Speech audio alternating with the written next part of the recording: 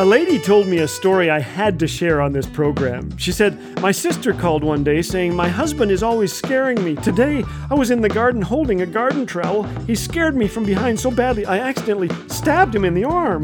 He saw the blood and fainted. What should I do?' I hope you didn't tell her to bury the body," I said. She laughed. "I told her to call 911, but by then her husband was sitting up. He was fine."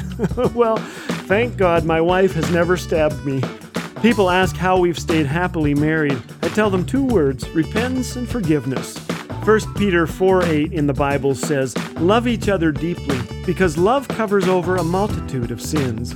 Let's love and forgive and laugh, and be careful with those garden trowels. This is Laugh Again with Phil Callaway. If you'd like to hear the regular daily program or discover all things Laugh Again, visit us at laughagain.ca. Laugh Again, truth bringing laughter to life.